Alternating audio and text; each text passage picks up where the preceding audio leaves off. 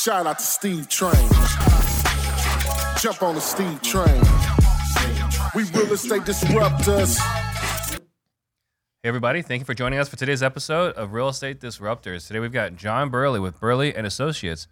And John is another operator in the Phoenix market, and we're going to be talking about how he founded a private equity fund to acquire thousands of properties.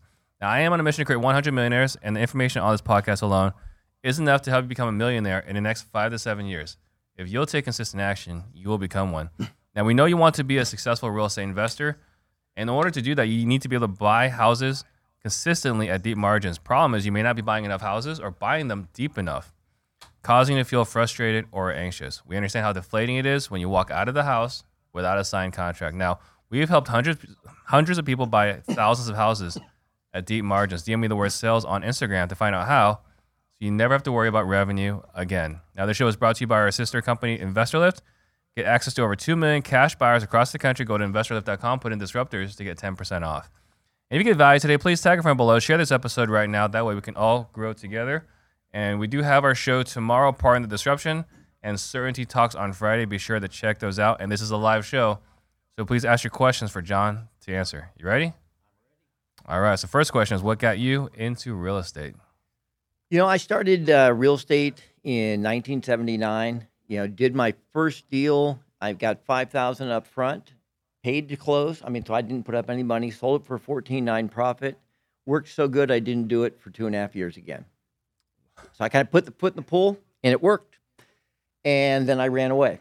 And then I did another one. I made $26,000, and my third deal, I made over $100,000. And that was it. I had a very successful boutique financial planning firm. I come out of a securities background, and I decided that what I wanted to be was a real estate investor since I was very young, and so I was going to do it. So I kind of burned all the bridges. I sold the practice, and I started a private equity company in 1989, and what I wanted to do was different than anybody else had ever done at that time. So I knew a lot of fund operators, but they all did the same thing. They did multi-units, and all but 2 of them that I'd ever met, they all worked basically for the fees. And I'd met one guy in particular who did a for-profit model where he took a huge chunk of the profits, but he had to generate profits. And most operators wouldn't do that because they weren't confident they could generate the profits. So we decided, and we all knew at the time that single-family homes made more money than commercial building long-term. All you got to do is look at the cap rate. Right. You know, commercial building, people are fighting to get 3%, 4%, 5% depending where you live. And single-family homes, anybody could buy them and make 10+%. So we knew the single-family would make more. It was just a matter of setting up the model and doing it. So we just started buying. And this was back when? 89.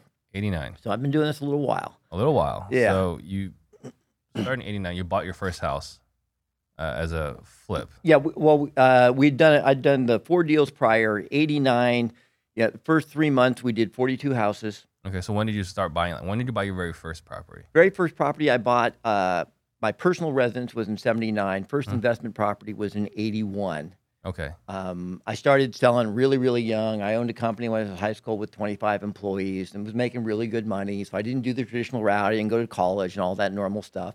Didn't go to college? No. That was a time where you had to go to college? You did. Yeah. I didn't even take the SAT test in high school, although I was a straight A student because I had a very strict family. So you kind of had to get straight A's in my house or your life didn't exist.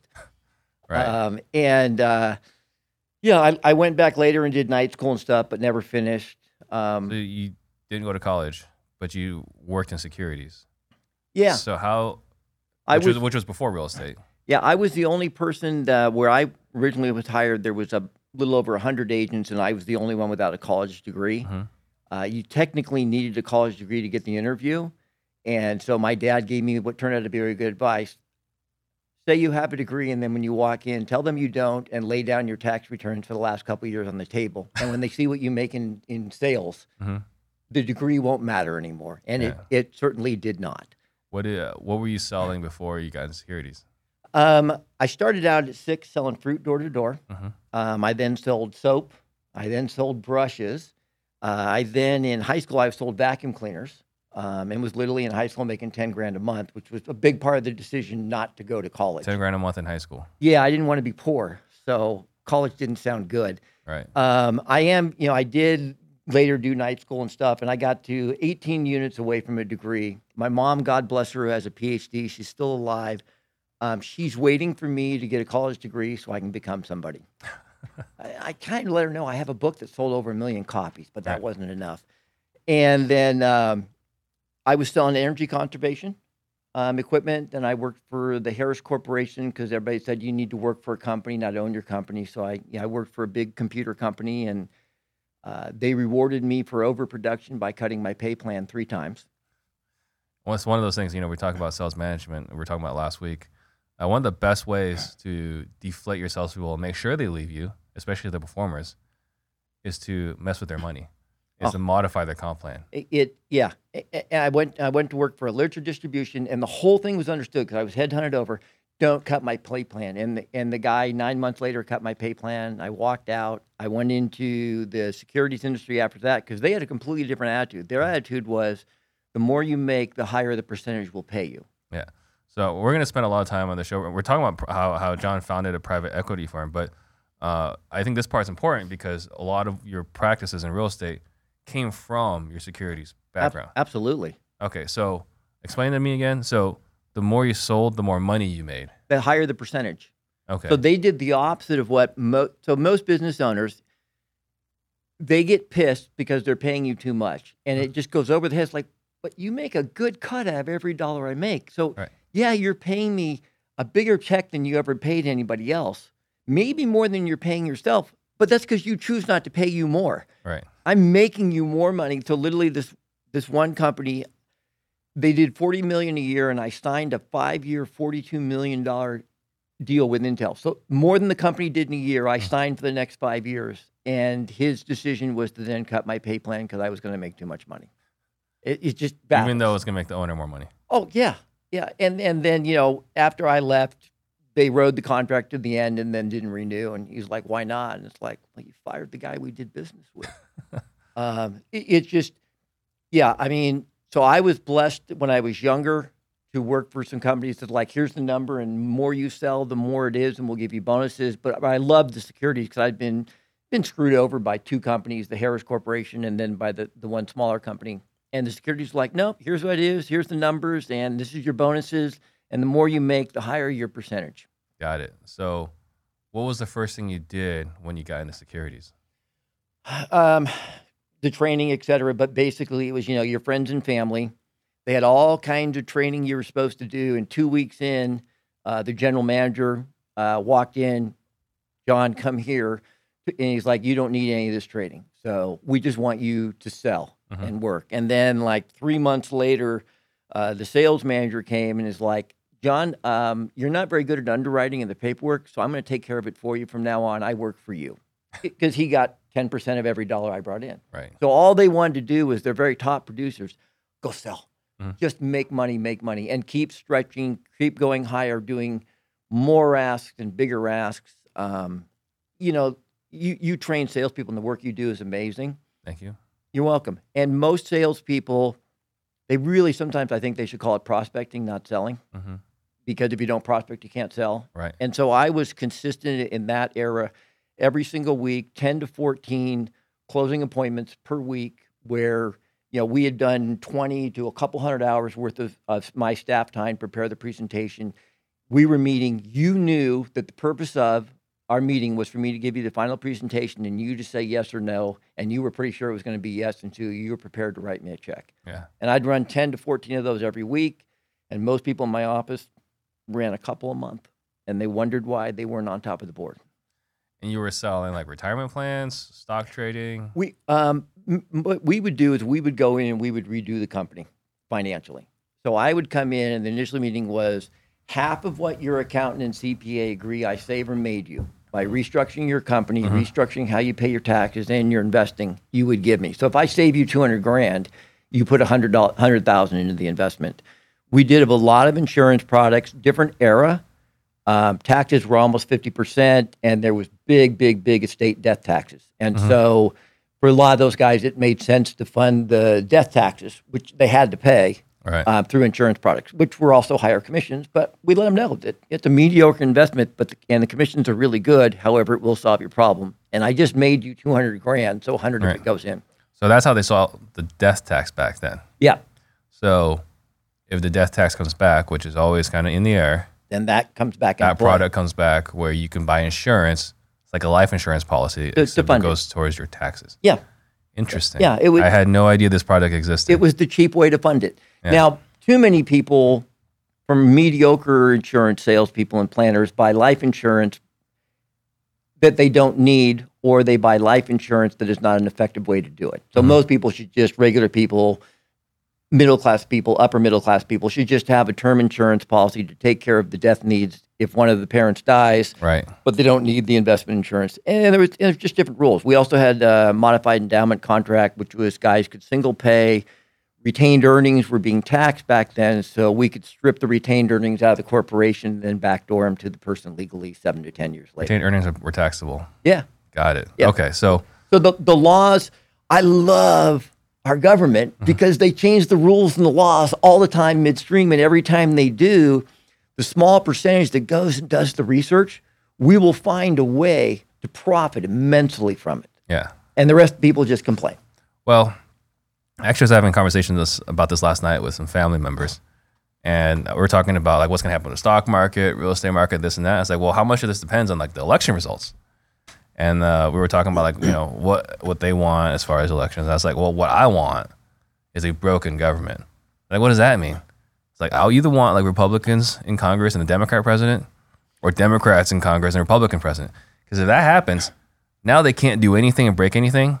And then John and I and everyone else can play by the same rules for the next 4, Right. 6 years. And I think it's actually profound. I think our founders were so divinely inspired and so profound that hundreds of years later, we still sometimes shake our head in amazement they did it, because the model was designed that when they don't get along, they can't do much, Which is great. which is great. Right. Yeah, it's great. And then they're constantly going to change the rules. And hey, look, the day my legal team can't outthink the government's legal team, we should just slash our wrist and become Well, the problem communists. is every time there's one party in power, then they get their hands on there and then they make all the rules for themselves. Yes. And the rest of us have to pay for that.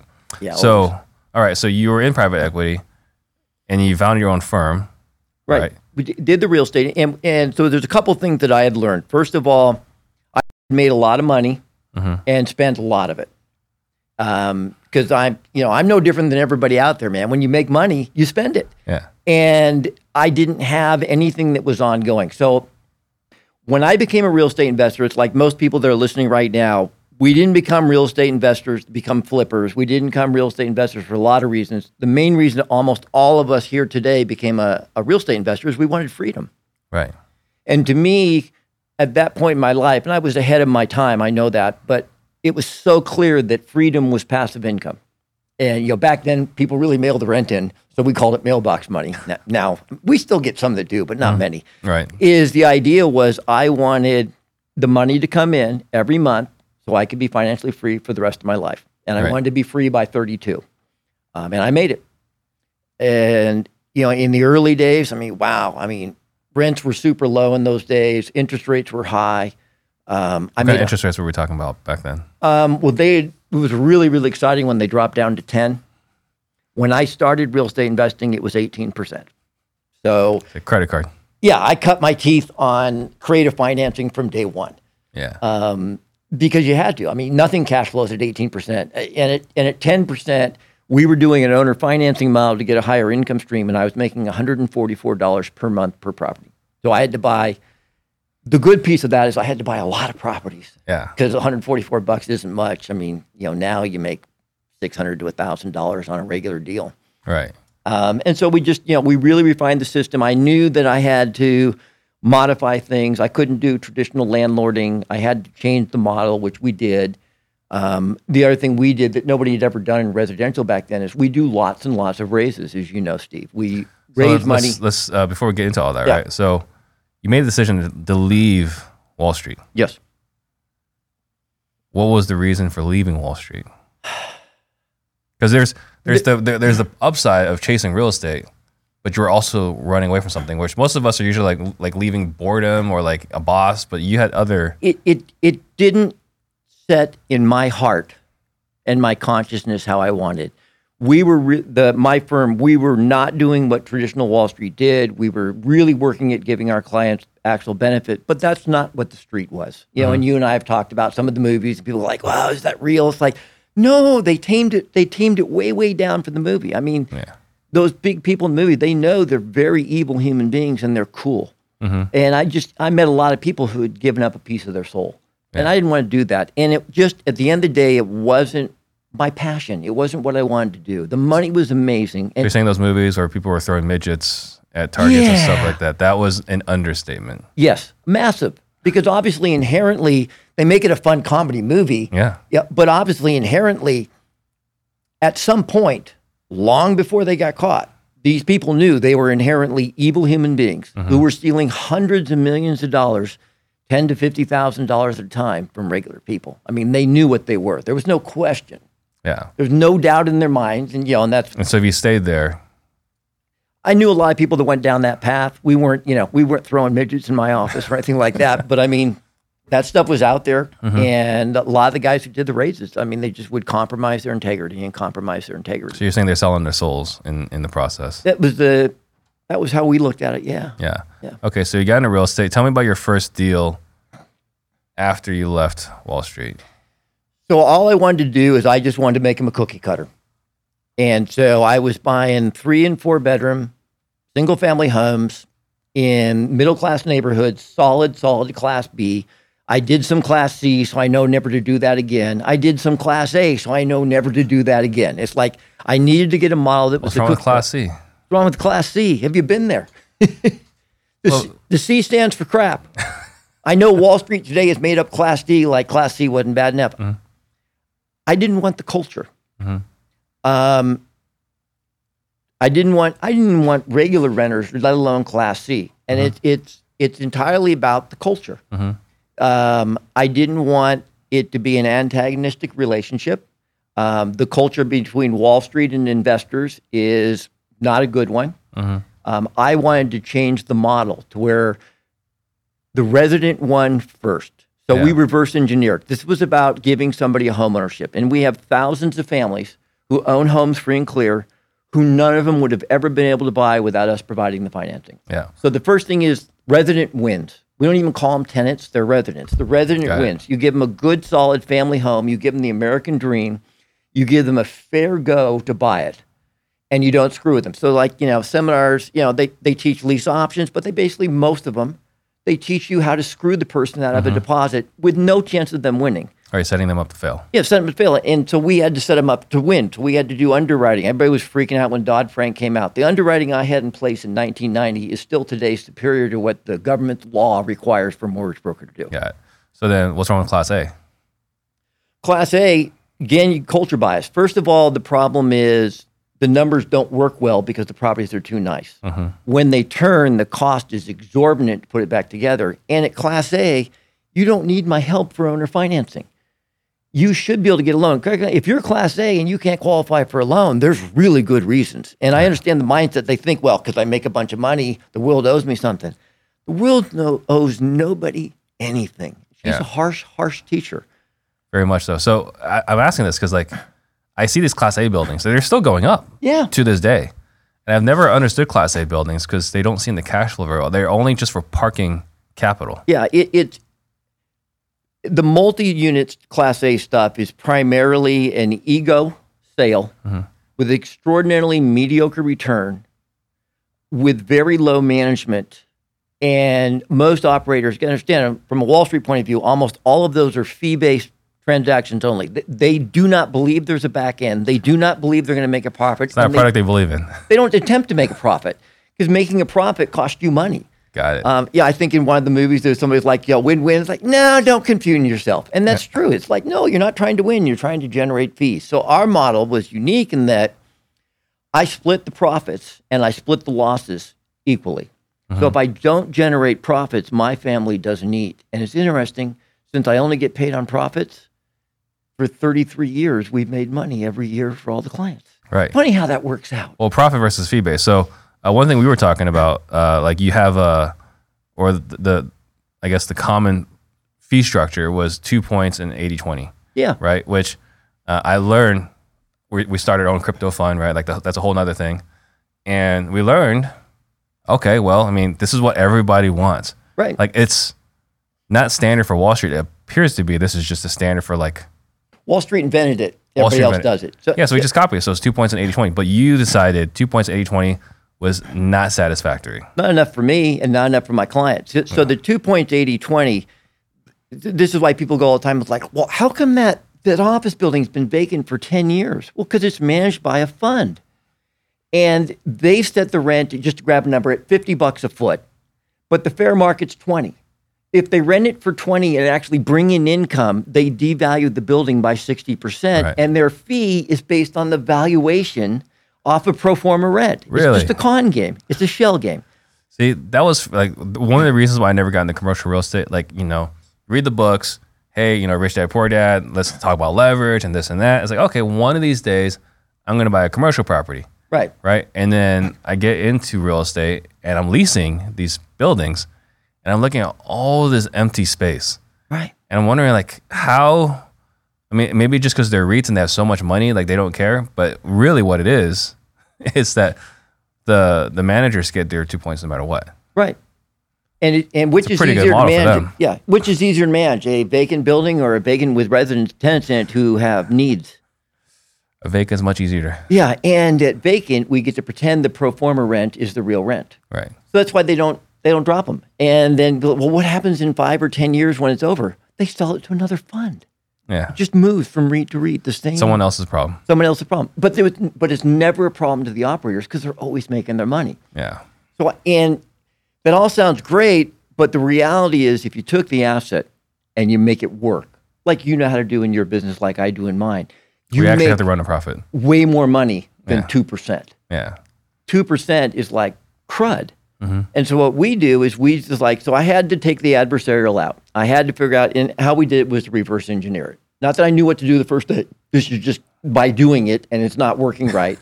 So if I could make the resident win, if I could relieve their pain in not owning a home and give them the American dream, home ownership, they would stay longer and longer. So when I first started, we were just doing regular rents and no one moved in like, oh my gosh, here it is, our rental home for the next 30 years. Mm-hmm. In fact, many of them would go like, hey, we're just here for a year or two until we can save up the money to buy.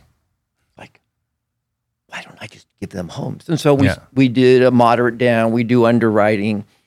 We discount the FICO score, the measure that the mortgage business gives it, because the FICO model is extraordinarily flawed. So we found a more common sense model. We still run the credit, but more common sense model. And then we took care of the resident.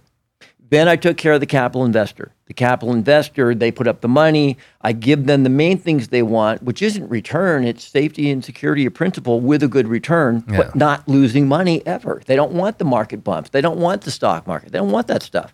Right. And so when I gave the resident what they wanted, gave the capital investor what they wanted, Zig Ziglar was right. There was plenty left over for me because there's lots of Zigisms. And you and I have talked, I've been blessed to know some really cool people over the years. My favorite Zigism was always, if you give enough people what they want, you'll get everything you want. Absolutely. And Zig was right. Well, that was one of my favorite quotes. So you decided to go 50-50 on the model versus 80-20 and 2 points because that way you could demonstrate that's a partnership. Yeah. Which makes a lot of sense when you say it, but you're saying there's not a lot of other private equity funds out there like that. Very few. There was, when I was young in the securities industry, there was a couple individuals who were running, they still did points for cost, but they were running like 30-40% equity positions for them. So basically it was like, I'm going to allow you to come into my personal fund, but I get 30% of your capital. So if you drop $1 million in, 300,000 belongs to me, 700,000 is yours. Right. And what we did is profits and losses split 50-50 right down the middle. Yeah. And obviously I need to show them a return. And then you had mentioned earlier, Rich Dad, Robert Kiyosaki. He was one of my capital investors, him and Kim, for years and years and years. And here's what he would say on stages all across the world. Half of what Burley makes is more than what I make on my own. Because basically we were completely aligned with the capital investor. Capital investor, you don't want to lose money and you want as much as possible. Yeah. You just hired me to do that for you. And I only get paid what I create, so I'm going to create as much as I can. So one thing that's you kind of touched on here, I think is important. Like a lot of people are thinking that if I'm going to go raise money, like the investor wants to make as much as possible, right? Which is true in the early parts of your career, but once you get to a certain point, there's also Warren Buffett's thing, which is don't lose money. My experience has been, and look, starting out, if you had money for a down payment on a house and qualify for a loan, we were partners. Mm-hmm. Not today. The more money my capital investors have, the greater the concern about losing money. Yeah. It is far greater than people like, and people go, I don't understand that. Well, the only part that's true there is you don't understand because you don't have that kind of money. Right. When you're dropping $10 million in, your main concern is not making as much money as I can. You worked for years or decades to create that $10 million. Mm-hmm. The most important thing is that money doesn't get lost. And what they love in our model and what we teach is that now I'm not just the Wall Street guy doing a fee, not caring if you make money. Only way I get paid is if I make you a bunch of money. So my emphasis is on sustainability and profitability. And people go like, John, you do all this creative real estate and all this stuff, it's like, look, is how I view it, how I was trained. As the founder and CEO of a private equity company, my sole job is to reduce and mitigate risk. The exact opposite of what most people would think, which if you think about it, that makes a lot of sense because most people don't understand the game at a high level. So in starting your fund, this is in 89 when you decided to leave Yes. Wall Street. So in 89, you started raising capital to buy real estate. Yes. So money first, then real estate. Yeah. You and I have talked about this many times, Steve. I started going to real estate trainings in the 70s and 80s. Mm-hmm. And essentially the training today, I'm sorry, it hasn't changed at all. It's the exact same regurgitated information over and over again.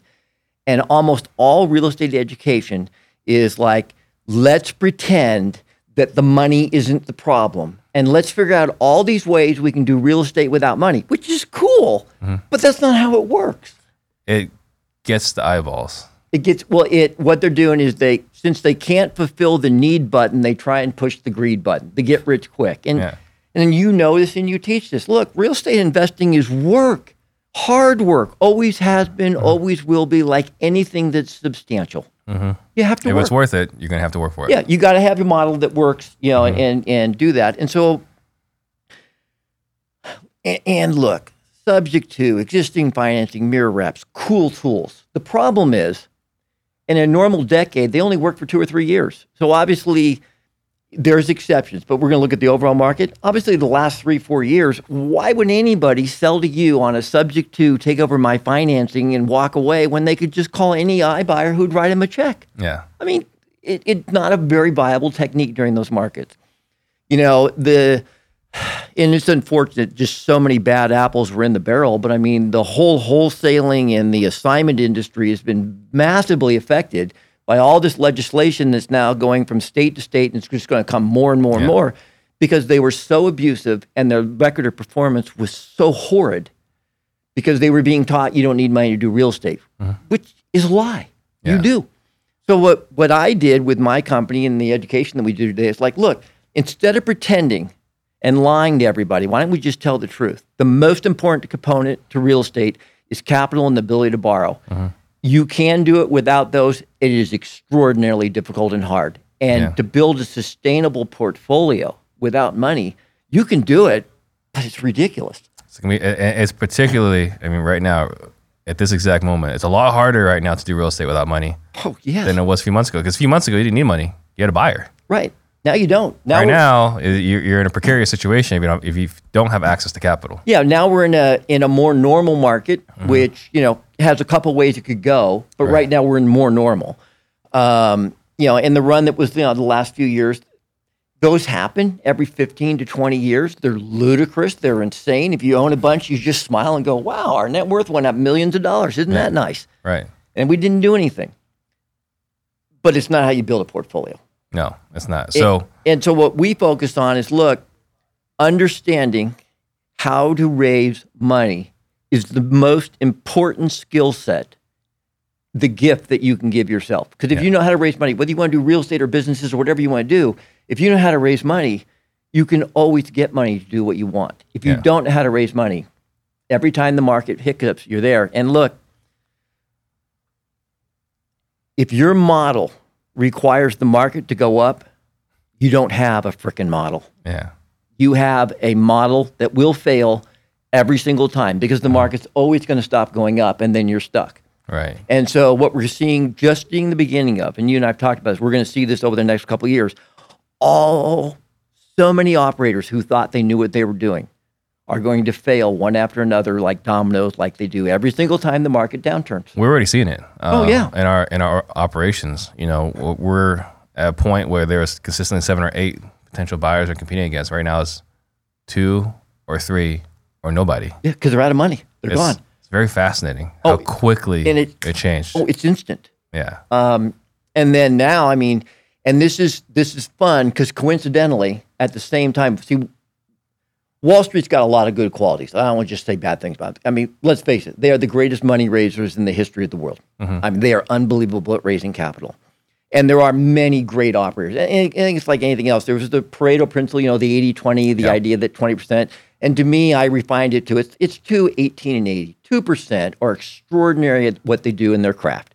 18% are very, very to really, really good. And 80%, not so good. Right. And a lot of them, they just suck. And it is what it is. The model for raising money is really, really important. Where Wall Street often falls off is because their models are primarily based on fees only. I don't blame them. I get it. They don't worry about the performance because the performance can hurt the fees. The classic one, the multi-unit building. Well, if we rent it out, I devalue my fee by 60%. I ain't renting it. Yeah. And so what we focus on is just not being susceptible to the market. Market risk, I cannot manage. No one can. Yeah. But I can design a model that works through all markets. So it's like people ask me all the time about education. People, is so-and-so good? And it's like, well, I don't really know. Most of them I don't follow. And they're like, why? And I go, if the man or woman didn't have a model that thrived through a downturn, we don't know if they know what they're doing until the market goes down. Yeah. That's when you find out if somebody knows what they're doing, when the market goes down. So with ours, residents live in the properties.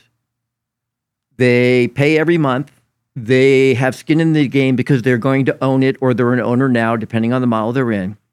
It's their own home. People go like, yeah, but everybody lost their homes when it crashed. Completely untrue. In 2009, 10, and 11, that whole crash period, we had higher retention of residents in their homes than at any other time.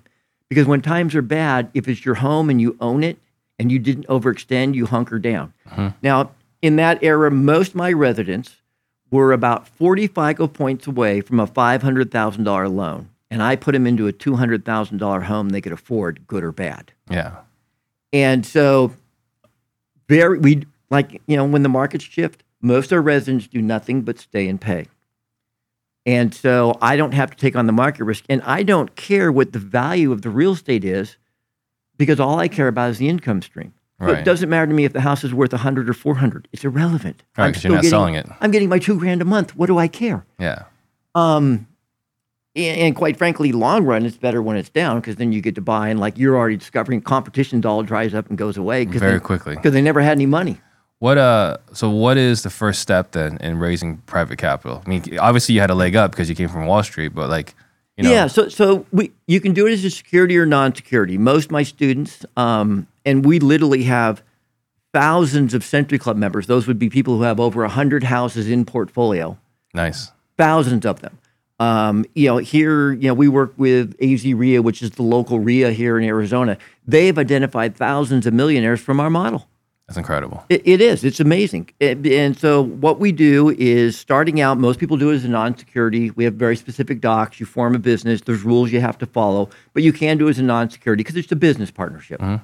In the simple model, you and I would go into business together. You would be the capital investor. I'd be the managing investor. And the business is, we have options, but we're going to choose to invest in real estate as a business, not as an investment. There's very specific rules and securities. And then what I do is we developed a presentation. It's on talking points. Now, I developed this presentation following Black Monday in 1987. I owned a brokerage.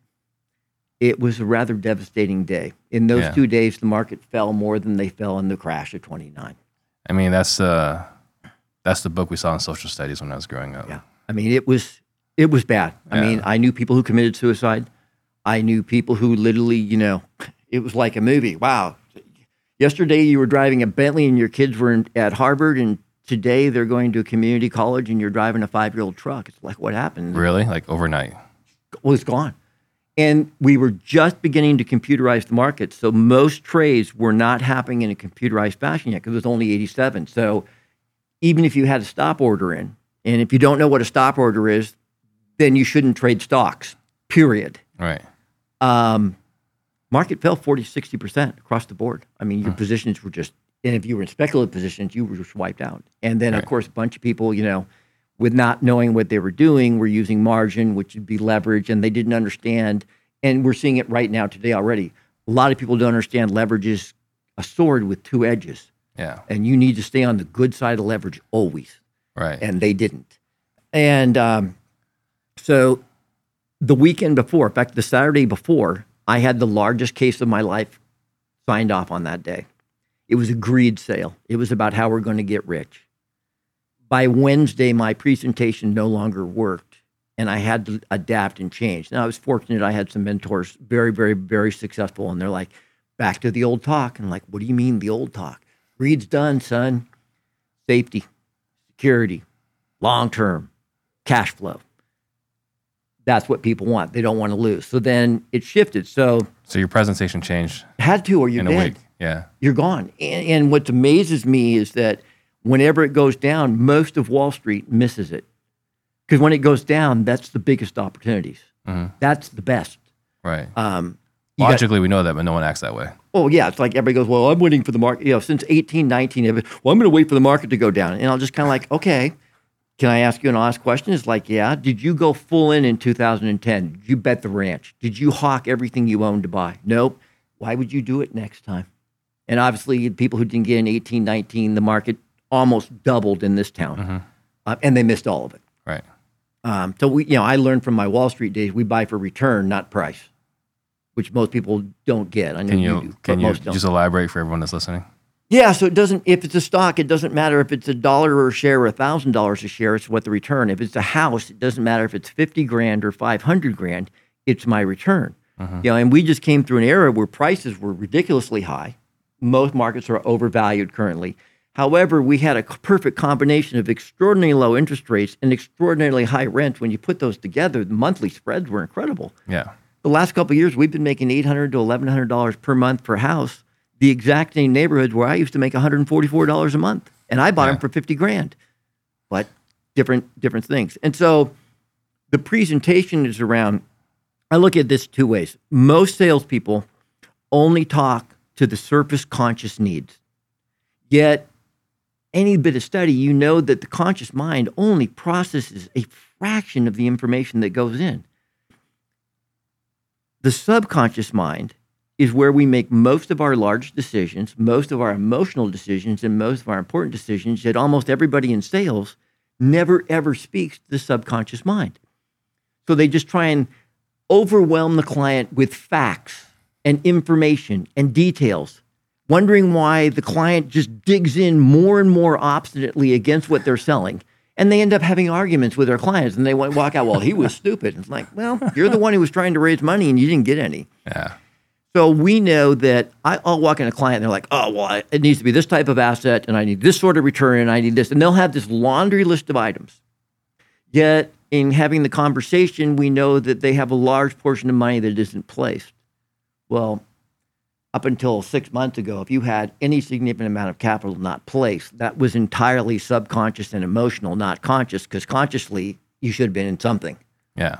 I mean, before the crash of 87, I was moving your assets out of that mutual fund with fleas and that Credit Fourplex in Albuquerque. You were trading your assets to buy my perceived better assets. And we had a good chunk of that in, that 3, 4, 5 era. before we closed the fund, where people were moving their assets to ours. And people go, why did you close? It's because I worked for a return and I couldn't place the money safely for a return that was acceptable. So we closed to new money. We've closed shop 3 times just because it made sense. The market no longer made sense. Market no longer made sense at a high scale. Mm-hmm. And so what we focus on is meeting those subconscious emotional needs and the core base need around money that people have. Almost everybody who has money, and so you can ask your broke friend, but who really cares what their opinion is? They're not a client. They're not potential. The number one need most people have, other than you and I and people who are serial entrepreneurs, the number one need most people have is safety. Yeah. The next thing is security. This is interesting. In 90% of the cases when I'm raising money, the word that I need to hit on a subconscious level with you and your emotions and your psyche is 75% of the time the word is safety, 25% the word is security. I have no idea what the difference is because you make up your own definition. I was about to ask you. And you know the analogy I use that's close is like, look, the difference between honesty and integrity. You know, you can look them up in the dictionary. They're synonyms. They're very similar. You know, for most people, honesty is like, hey, I don't tell a direct lie. Now, as a salesman, you may omit some pretty material facts. Mm-hmm. You may exaggerate your positions, et cetera, where, you know, my grandfather was an admiral. He did 49 years in the Navy. He lived what to me was the definition of integrity. And integrity was doing the right thing for the right reasons every single time, whether it's good for you or not. Right. That's a huge difference between safety. Yeah. Between honesty, rather. So most people inside, they have a definition of safety or security on a subconscious level that they're usually not consciously in touch with. Mm-hmm. If I can, in my presentation as a salesperson, if I can meet that highest, biggest emotional need, it's about 90% of the placement. Got it. Because if I took care of your safety need for your $1 million that wasn't currently in the market, and we took care of that need, we don't really need to do much more. We don't need to do our dog and pony show.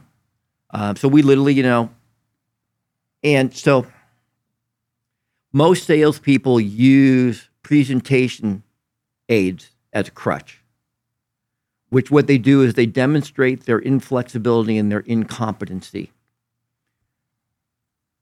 When I first started, it was flip books, which would now be a PowerPoint presentation. Yep.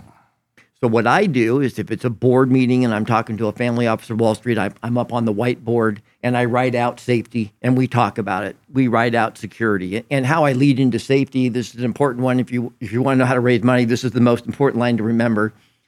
Steve, when I talk to other people who have successfully invested in real estate, they tell me that safety is really it's paramount, that the money is safe. Would you agree safety is important?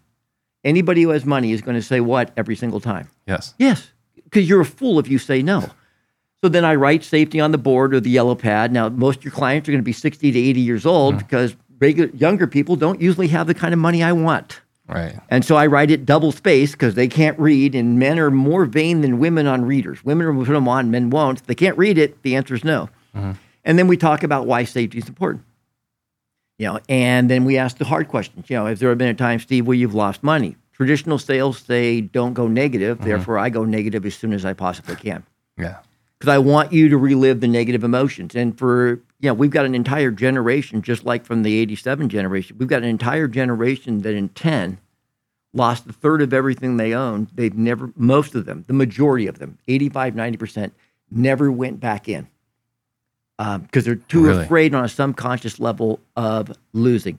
We did have a bunch, it was called the Trump effect, that went in for a while there when Trump was doing it, but they're always scared to death because they're afraid of losing. We then do the same thing with security. You know, and if you take care of safety and security, it's 90% of the need.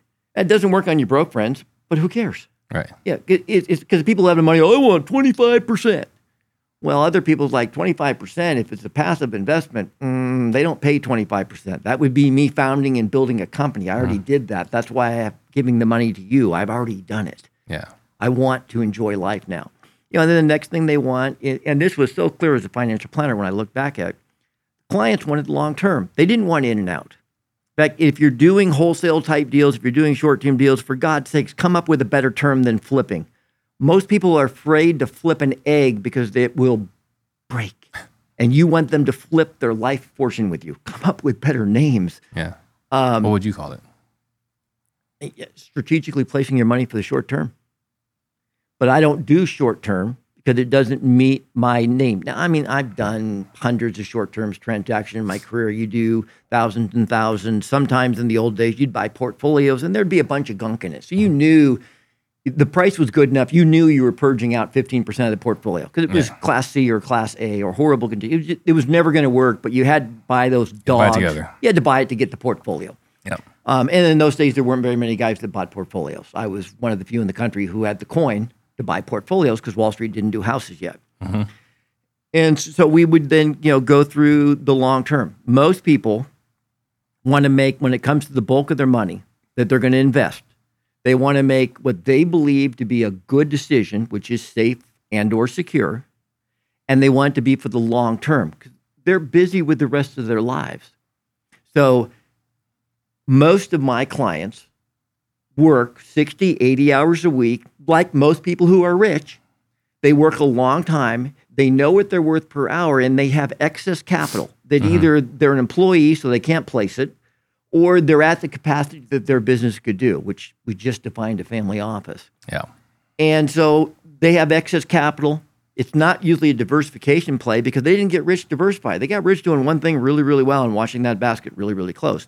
But it's the excess capital. So they'll give it to me because it's safe, it's secure, and it's the long term. So we're going to put in, your money's going to be here for 7, 10, 15 years, making money every month.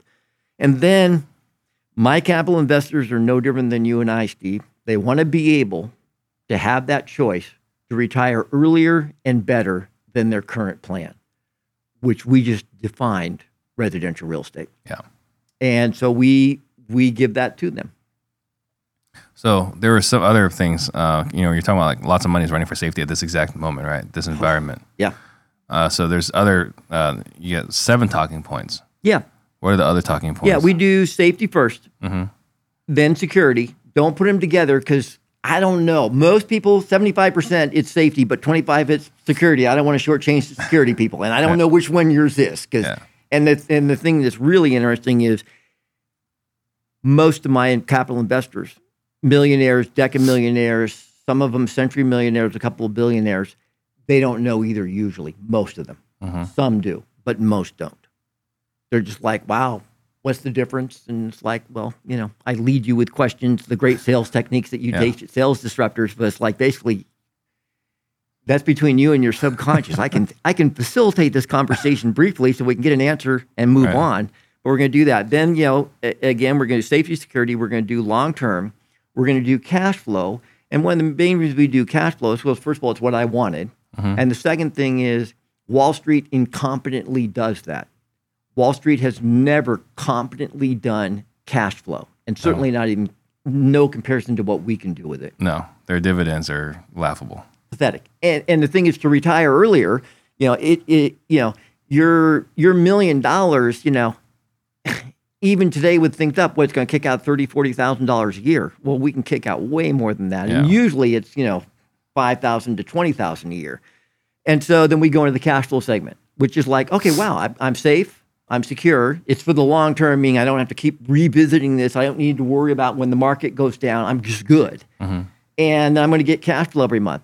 This is good. The next thing is wealthy people overall have an awareness of tax benefits, and they like that real estate gives tax benefits. And when you're new, just say real estate does tax benefits. Don't start to explain what you don't know. Yeah. But there are significant. And there's things like what we do, Section 179, which Trump revamped his administration from the gift to investors. That was the biggest one we received. Is, a single family home, I can easily take 10 to 20% of the purchase price and do a first year one-time Section 179 deduction. At our events, we go through that in detail because it's a couple-hour module. But there's really good tax benefits. There's long-term depreciation. Real estate is one of the best tax-benefited investments that's out there. Residential more than commercial because of Section 179. Section 179 doesn't apply to commercial nor units above 5. Yeah. And so we give them the tax benefits. The next thing is they want a rate of return. This is where so many people raising money lose because they give a number that's inappropriate and not realistic. Well, what is your stock portfolio? Oh, we do 20% a year. No, you don't. You did it for 2.5 years. The previous decade, you made 2%. Tell the truth. Yeah. And for most of our investors, seriously, you can over-deliver, but don't overpromise. Right. So many people are like, oh, we make 10%, 15%, 20%. Well, the moment you start going above 10%, for most people who have worked an entire lifetime to get their money, you're a liar because they don't believe you can do it. Mm-hmm. And it doesn't matter even if you can, they don't believe it. Right. It's outside their belief system. Yeah. And so why are you trying to force it? So we'll tell people, it'll vary with the area. Most areas will tell people, look, it's 4 to 6%. And then later I'll show them a drawing of the house. I'll do our spreadsheet, but I draw it out visually rather than do columns and numbers in a traditional spreadsheet. And they'll see like, well, John, that's like 14%, not 4 to 6. And I tell them what I learned as a little boy. I was taught when it comes to money, you always underestimate your earnings. You always overestimate your expenses. That way, when it comes to money, your surprises will always be good. They're like, oh, cool. So you said 4 to 6, but you just showed me 14. Yeah. So which is it? It's 4 to 6. And they're not going to lose any money. 4 to 6, even with the interest rates moving stuff today, that's still better than what they're getting. In many cases, all we're redoing is we're replacing in their mind treasuries, plus giving all the other good stuff.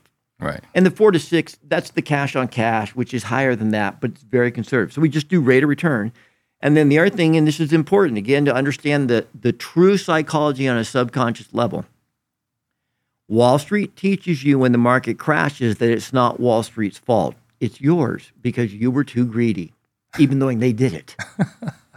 And so what we do is like, I don't even call it appreciation because the English Commonwealth, the other English-speaking companies don't call it appreciation. They call it capital growth. Now, they know it's the same, but they use a different word. So when I'm in Australia One sounds a lot fancier. when I'm in Australia, I don't say capital growth. I say appreciation because that's the cool American word. Mm-hmm. And it doesn't have the negative society connotation because basically appreciation in America means you got greedy and you got bit. And most everybody who's got money was over-positioned into an equity market, primarily the stock market, their various games, and they got caught when the market downturned.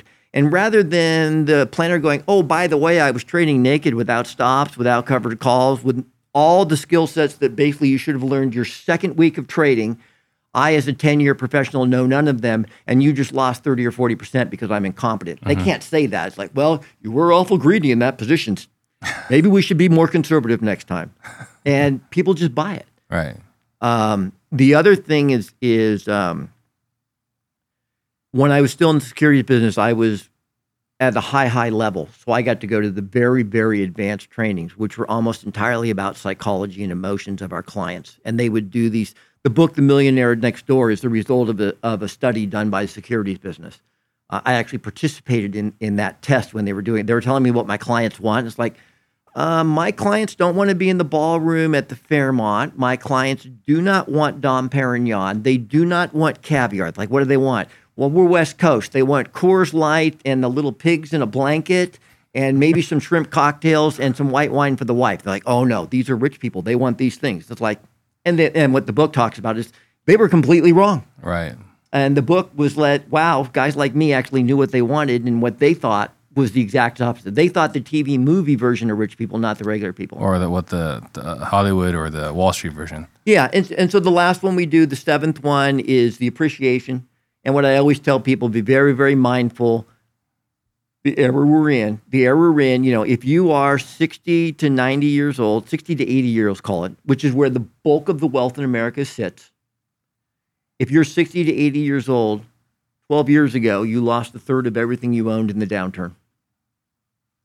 So your subconscious disposition is that going for too high a return is risky. Mm-hmm. It violates your internal safety or security mechanism, and so you say no. So the vast majority of people I've talked to the last 5 or 6 years when we're doing the placement, if they're not institutional, they have large amounts of their capital sitting in a cash account, looking for the next deal, but never being able to pull the trigger and never understanding. So the biggest thing we do is we relieve their pain. we put them back into something and they feel better, because very few people have millions of dollars by accident. I mean, they were good stewards for decades to build that money. It's just the loss is so catastrophic that people can't imagine, and many of them can't imagine it. I mean, many times, I'll have the husband crying, not the wife, because he's just finally coming to terms with the loss and the grief. And probably an overemphasis, but it's just reality. For many of them, it is like the loss of a loved one. Well, and it was a double whammy because they lost their money and then they missed out on all the growth too. Yes. Yeah, because then they missed the run. Yeah. Yeah, I mean, most would have been better off never having sold, just sitting there, Right. especially if they were just in mutual funds. Which, hey, mutual funds are great if you're not willing to study or do anything. There's not a whole lot of people that are going to be watching this who want to do mutual funds. But if you're not doing anything, mutual funds are a hell of a lot better than nothing. Yeah. But they have their limits. So we talked about how to have the conversation as far as the private money. We haven't talked about how to find the people for the private money.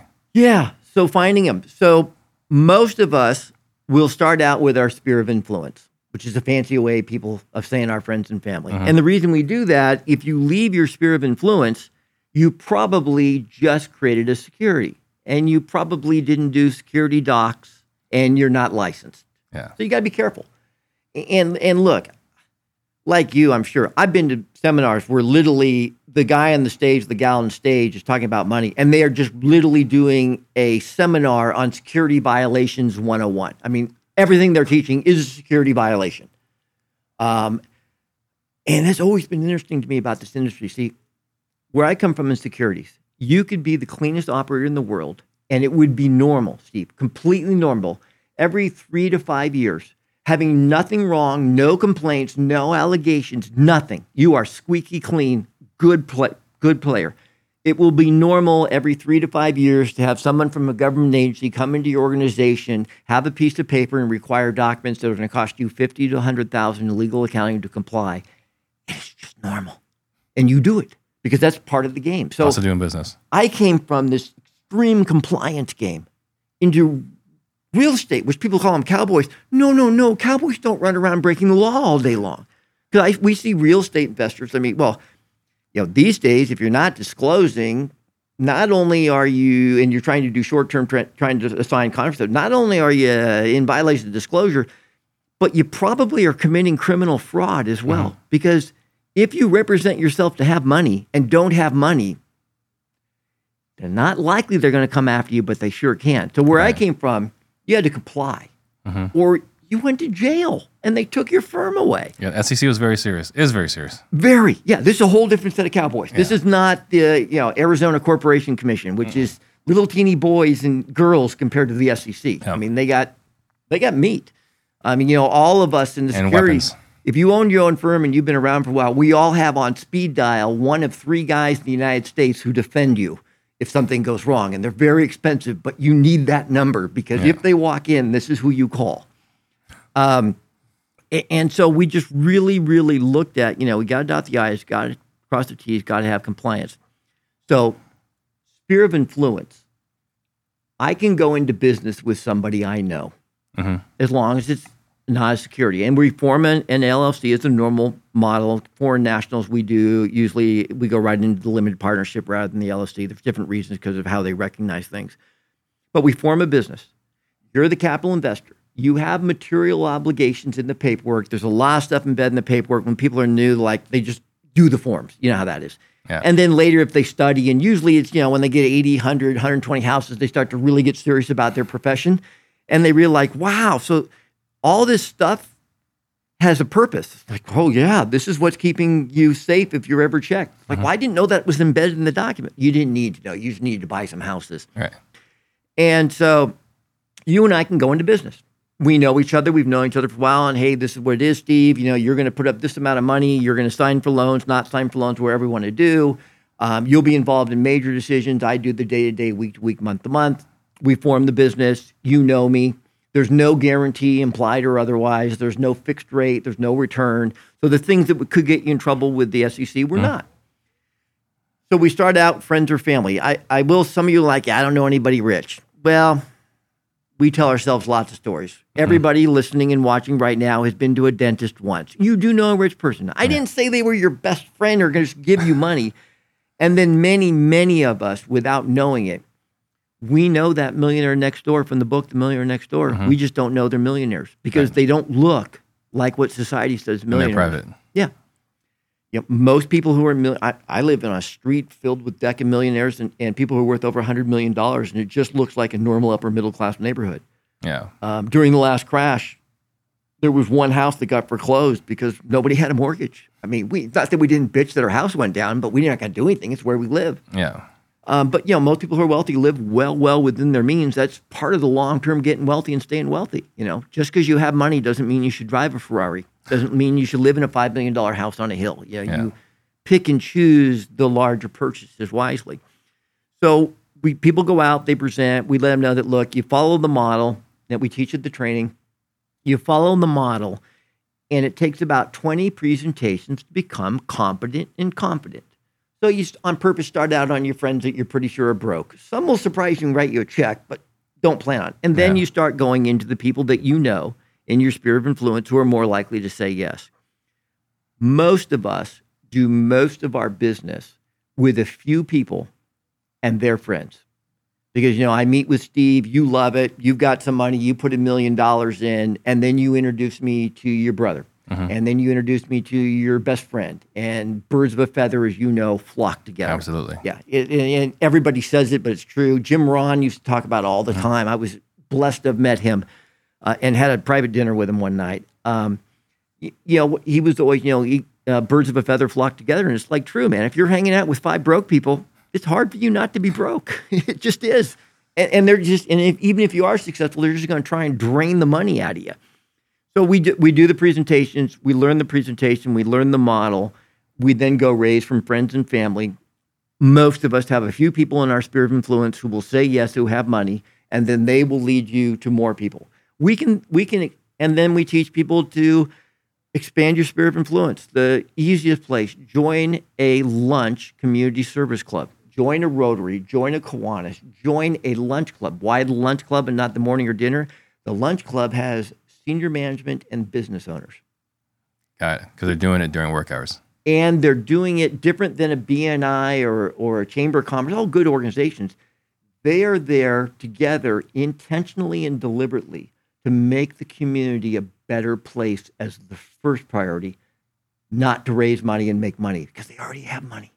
Got it. That's why they're at the club. They're fulfilling. Totally different sphere. And then you change your people you hang out with. And then we teach you how to raise and make more affluent. I had one guy, Doug Solomon. He was in Maine at the time. He's a Century Club member. Doug loves to fly fish. And he, like every 3 to 5 years, would go on these trips that are a couple $1,000s a day for a week. Well, he decided that him and I talked about it. It's like, well, look, why don't you just start going on a trip every couple months that costs $10,000 or $15,000? Because at those lodges, you may talk to somebody broke, but they're there with somebody rich.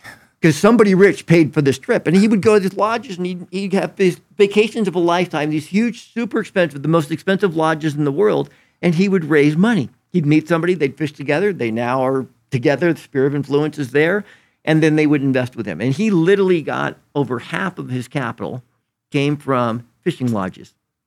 Wow. Yeah. People I know, that you love to golf, you love to tennis, join a good, affluent club. There's lots of money there. That hasn't changed over the decades. There's still a lot of money at clubs. I'm a member of a couple of clubs and raised lots of money from the clubs over the years. And just, what are you doing? It's like, John, what do you do? Private equity company. Well, what's that like? Well, Steve, tell me more about what you do. Wow, you're an accountant. That's amazing. So interesting. It's not. And so we then get together and you share more about what you do. I share what I do. Before you know it, we're sitting together, you and your spouse, and we're sitting together and I'm going through the talking points and you're like going, this sounds pretty good. And meeting or two, you're writing a large check and we're placing it for you.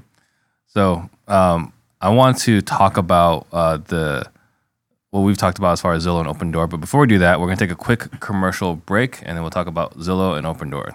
Hey, Steve Trang here. A lot of you have been asking me for sales management training. I didn't feel quite right teaching it, but I found the perfect guy to teach it for us. So, Ren, tell us about it. Steve, we're going to be introducing some really intense fundamentals and philosophy behind the management of sales teams. Have a ton of experience building really high performance sales teams and really taking a little bit of this and a little bit of that, management practices and theories from all over the place, and brought them together to create a unique whole person perspective that drives low performers to high performers and elite caliber salespeople into sales champions. And couldn't be more excited to partner with you on it and the Sales Disruptors brand. For sure. So go to disruptors.com/success and we'll see you at the next event.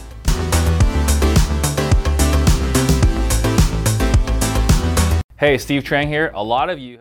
All right. So before we go to Zillow and Open Door, so we talked about how you're able to buy thousands of properties, but really, once you get the money, how hard was it to acquire all these properties?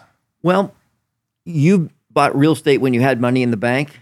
Mm-hmm. Even in very vibrant markets that we just came out of, you could still buy real estate every week. Yeah. Right? Right. When you have money to buy real estate, it's not very hard at all. Yeah. I mean, you know what your model is. You know, we know the things that get a higher return. I mean, so for example, 30 years ago, it was 3-bedroom houses, an occasional 2. Now it's mainly 4-bedroom houses with some 3s because people want bigger homes. I know here, if I'm in the city of Phoenix and you're a truck driver, and we have 3 of the largest trucking companies in America are here. So this is the kind of stuff you do, learn your knowledge based on your niche. Yeah. You are not allowed to park your cab on the street.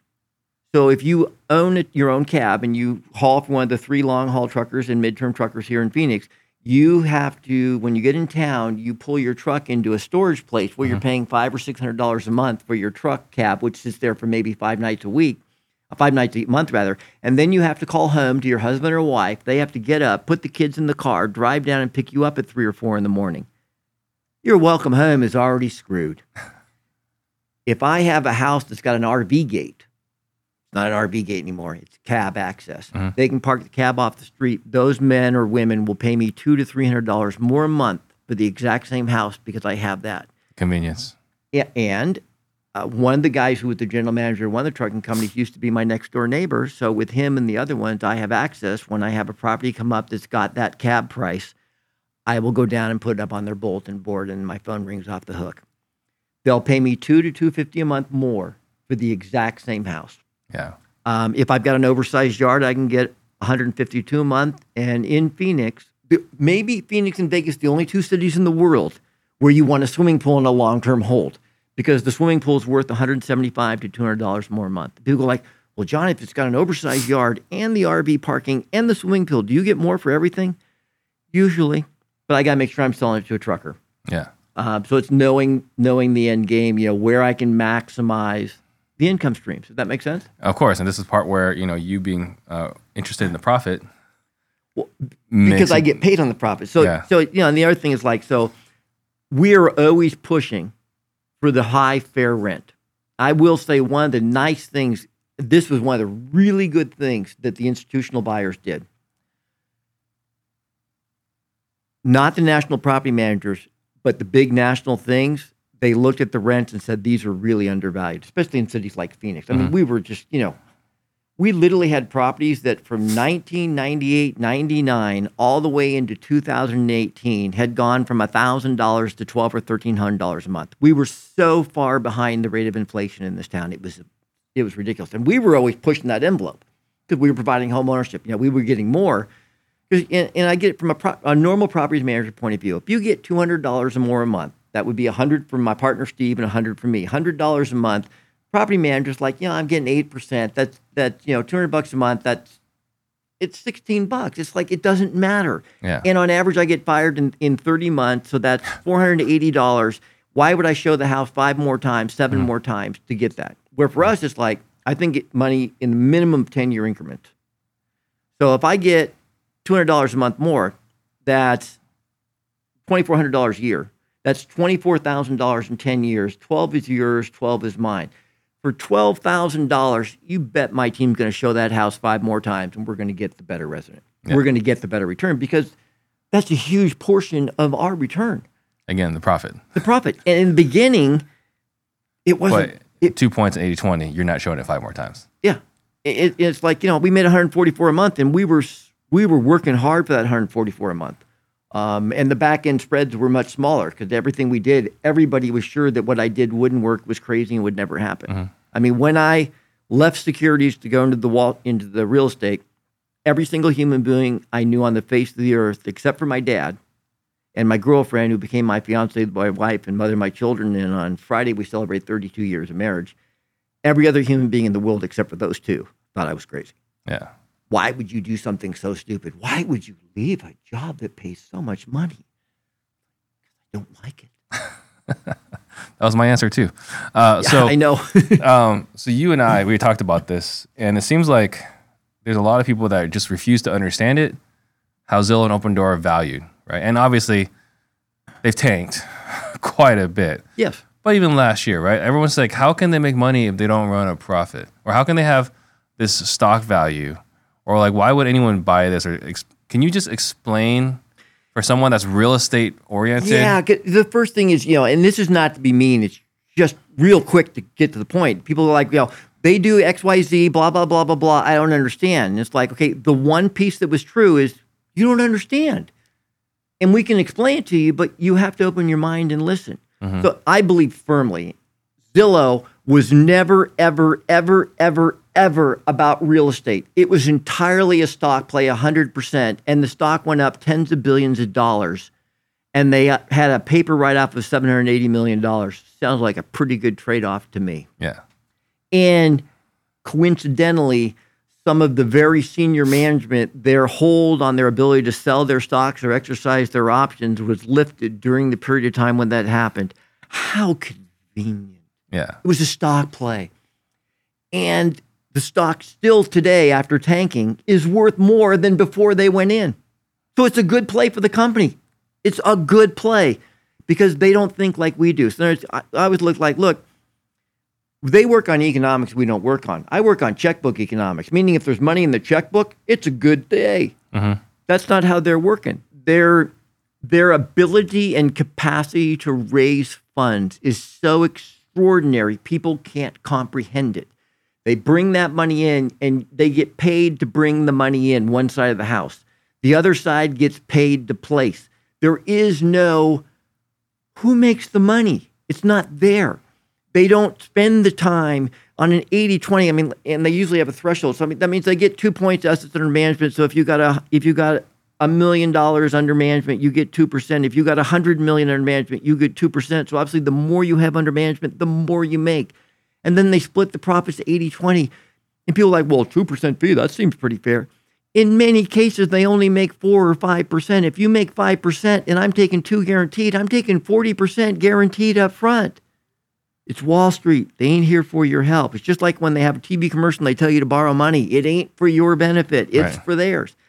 And so their thought processes are not ours, nor should they be. It's good to understand where they are because you can make a lot of money on their trough.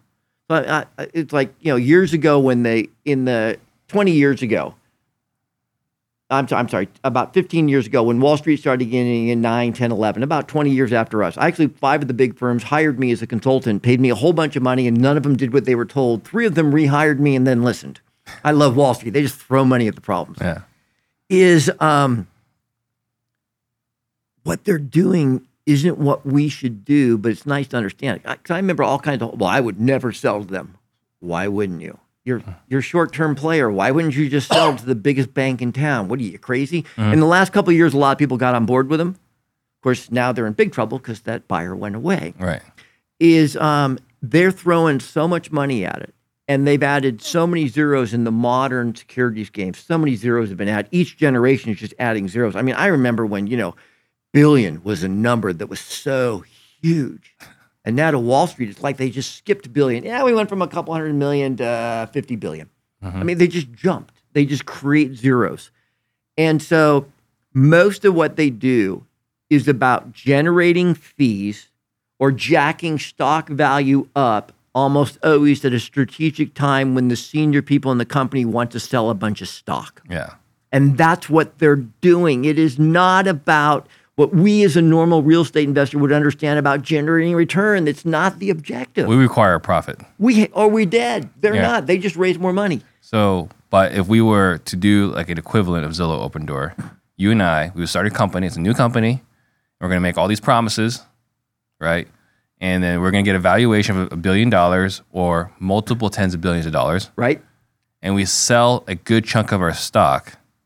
We never had to be profitable. Right. Ever. And that's their model. And a lot of people just don't get it. And when you say you don't understand, the first piece to growth is acceptance. You don't understand. So stop trying to put our common sense, logical, has to be or we don't eat into it, because it's not how they're thinking. Right. They're either massively feel like, well, if they work for fees, why would they overpay for houses? Hello? If I get 2%, I'd rather pay $400 instead of $300 for the house. I make more money. I place it faster. I do less work. It's why traditionally they would always, buy those $50, $100 million office buildings and leave them vacant for 10 years. Yeah. It's way easier to buy a $50 million building and not have it make money than it is to go buy a portfolio of houses That you have to manage. that you have to manage and make a profit off of, or you don't eat. So they just look at it way different than we do. And it's it's one of the reasons why I don't do it. I mean, I just couldn't go to bed knowing that I was doing that every night to people. And I was never part of that, but I saw it. Yeah. It's not who you are. It's not who I am. Well, those are the movies we're talking about. Yeah. So on YouTube, Bob Lee, I'm probably butchering that name. What's the best book for private equity? Oh, wow. I've never read one that was exceptional from our point of view. The one thing we do is I do 4 events a year, 3 that are public here in Arizona, and we teach the private equity model. I have people who come in from all over the country and all over the world, and I teach the model step by step by step. And we have a lot of manuals and a lot of audios on that. I've never read even the family office books are off. I've never read a Wall Street type book that looked at it from our point of view. It was all about how we how we create and manufacture false PE ratios, how we raise. To give you guys just an example of really how bad it is. In 2009, it was Deutsche Bank. The man who was running the fund, he had $86 billion under management in 9. And we're going through it, and he's like, okay, I love it. And he goes, you understand, I was only asking for $10 million, which back then that was the ask. He goes, you do understand, John, that, in these turbulent times, it was just before 10, it was the end of 9. You asking me for $10 million is literally like me asking my valet, who was standing in the room, to go down to my private parking lot on Wall Street and have my chauffeur, who's sitting in my Rolls Royce, which was really happening, and ask him to take a dime out of the ashtray and give it to my valet and bring it up. He goes, here's the thing, John. You need to tell me that you're going to make 10 and then pay me 5 and don't lose any effing money. Like, well, I can't. You need to say 10. You don't need to ever pay it, John, but we are guys who raised the money told the clients 10. So you need to say 10 and then just give me 5 and we're good forever. 10. And I didn't say I'd pay 10. I said 10. He's like, good enough. And then he got up and the bean counters, I want to go through it because all he wanted to hear was the story. I'd be like, what did you do? Safety, security, long-term cash flow. Mm-hmm. Tell me 10, John, and we'll get a check wired for $10 million right away. Yeah. And we did. Because they had all this money they'd raised and they didn't have anywhere to put it. Yeah. And so it's like, this is the games they play. And $10 million in December of 9, $10 million would literally probably be like $100 million today. They've added that many zeros to the game already. Yeah. You wrote a book, though. Yeah, Money Secrets of the Rich. Over 1 million copies sold. And that was the book that was designed for everybody. Now, the last third of the book gets pretty advanced in a lot of real estate. But the first 2/3 are all the great stuff about how, we live within our means, how we properly budget money, how we properly do spreadsheets, how we do our asset allocation, how we pay off our debt. There's good debt and bad debt. All personal debt is bad, always has been, and always will be. I always feel like, well, I want to use a home equity loan to buy real estate. Okay, do you have money on credit cards that you can't pay off? Well, yes. But I want to do the interest arbitrage with my home equity loan. Like, okay, Mr. Spock, you've already proven you're incapable of managing debt. Why do you want to lose your home? And if we get a bit of a downturn, 10, 20%, how many people that you and I know that we've met are going to lose their homes in the next year? And a 10 to 20% downturn would be normal. Mm-hmm. Normal. Yeah. Yeah. To be successful as a long-term real estate investor, you cannot be susceptible to market risk. Yeah, it's absolutely. I mean, interest rates going up and the market slowing down, this is the greatest thing that can possibly happen if you know what you're doing. Yeah. But most don't. Well, most of us started in a good market. Right. My blessing in hindsight was when I started, interest rates were 18%. So it's kind of like, even the worst real estate agent knew that you had to do subject to and owner financing. I got the opportunity to learn real estate in 2007. Right. There you go. So got to see a lot of that then. Shard wants to know, what type of down payment do you collect from the resident prior to them moving in? Great question. Really, really important. So here's what we need to do. We need to make it as conforming to normal as possible. We need to have a fixed strike price. I know all these seminars, well, you do a sliding scale and you do all these different things. The question is, would your brother or sister, family, or you buy a house like that? Then why were you trying to sell it to somebody? So we fix it's high, but we fix the end price. The upfront money, I'm competing with government programs in their knowledge, but their FICO score won't get them into the government programs because the FICO model is extraordinarily flawed and discriminatory against middle class and lower middle class. Against middle class, it's very discriminatory. Because to have a high FICO score, you have to have large lines of credit accessed or unaccessed, not small amounts. We actually prefer small amounts because you can't go deep in debt. I need to get 2.5%, ballpark $1,000 either way, depending on the marketplace. So if I'm in a $400,000 house, I need to get $9,000, $10,000 up front. If they don't have some skin in the game, they fall out over and over again. And I learned the hard way years and years ago, every house in my portfolio is always better vacant for another month than put the wrong family in. Now, to offset this, here's what we do. First of all, I give a realistic expectation to my investor. They're used to real estate and normal real estate markets. 60, 90 days to move a house is a very fair period of time. We have to do minor renovations, minor fix-up, clean it up, put somebody in. So I tell them it's 90 days, which, I mean, yeah, every few years we have one that actually gets that long, but almost always they're gone within 30 days. So I'm a hero. It's kind of like, I always call this the Star Trek, the Scotty solution. So I think it was the Star Trek V, the movie with the original cast. Mm-hmm. He's in engineering, teaching engineering at Starfleet, and he's a deity to these students. And they've got this girl, Scotty, Captain Scotty, how did you always do it? How did you always save the Enterprise? He goes, it was easy, Lassie. Here's what you do. If it's going to take you 3 hours to fix it, you always tell the captain 9. You make it 3 times longer. That way, when it takes you twice as long as it should, you come out a blooming hero.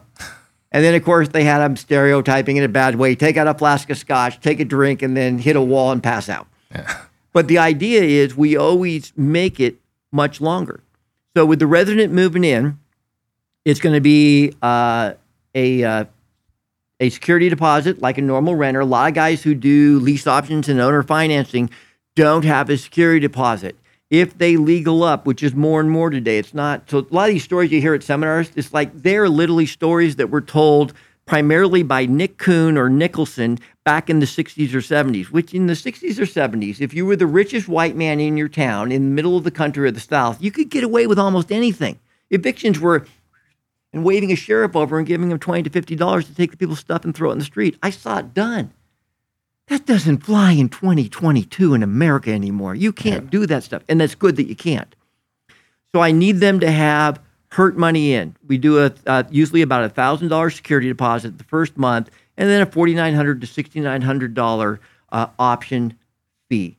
Because of Dodd-Frank, most of the time today we do a long-term, a 10-year option with a lease that on performance automatically renews each year. Some of our residents, we do a straight, fully amortizing 30-year installment contract under Dodd-Frank compliance. I understand if those of you who are watching right now, if you live in the Midwest or the South, you guys like to pretend that rules like Dodd-Frank don't apply to you. They apply to everybody. But that part of the country just has a tendency when I speak there to act like this stuff doesn't count. And it doesn't until they put you up against the wall and take your entire portfolio and put you in jail. Yeah. I was having a conversation with someone over the weekend. And the one thing about if you go into war with the government is they don't fight fair. They don't have to. They seize have all your the money assets. and they make the rules. So you They just seize make, your assets. You can't afford a good attorney. And good luck then. It's just so much easier to comply. Yeah, it is. Caleb on YouTube, if you're solely focused on return, are you willing to buy above market if the return justifies the buy? Wow, Caleb, phenomenal question. And the answer is absolutely. So Caleb, I've spent over $1 million of my own money, not counting the last 10 years on continuing education, not traditional college. All the courses, all the people, all the stuff, I went and went and went. And I used to be stuck on the price too much, even with my background. And then I started realizing it's like, wow, I need wholesale price or wholesale terms, and I can make a lot of money with either. Mm-hmm. Up until a couple months ago, we had gone through an era where the banks was offering wholesale terms. Yeah. So unlike most investors who were avoiding the bank like a plague and figuring out every way not to use the bank, we completely, totally, and absolutely embraced the banks to the full extent we could, primarily community banks. Capital investors were putting 25% down and signing for, in essence, unlimited amount of loans at 3%, 3.5%, 4%, whatever it was.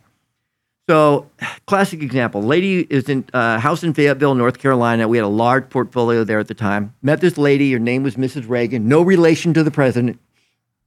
And she's like, I need $80,000. And it's like, the house was worth 60 top. And it had about 15,000, including foundation problems. She had like 15,000 deferred work. Her husband had passed away 4 years before. The house had been vacant for about 5. And she was adamant. He told her never, ever, ever, ever sell it for less than $80,000. Free and clear, had been sitting in rotten for 5 years.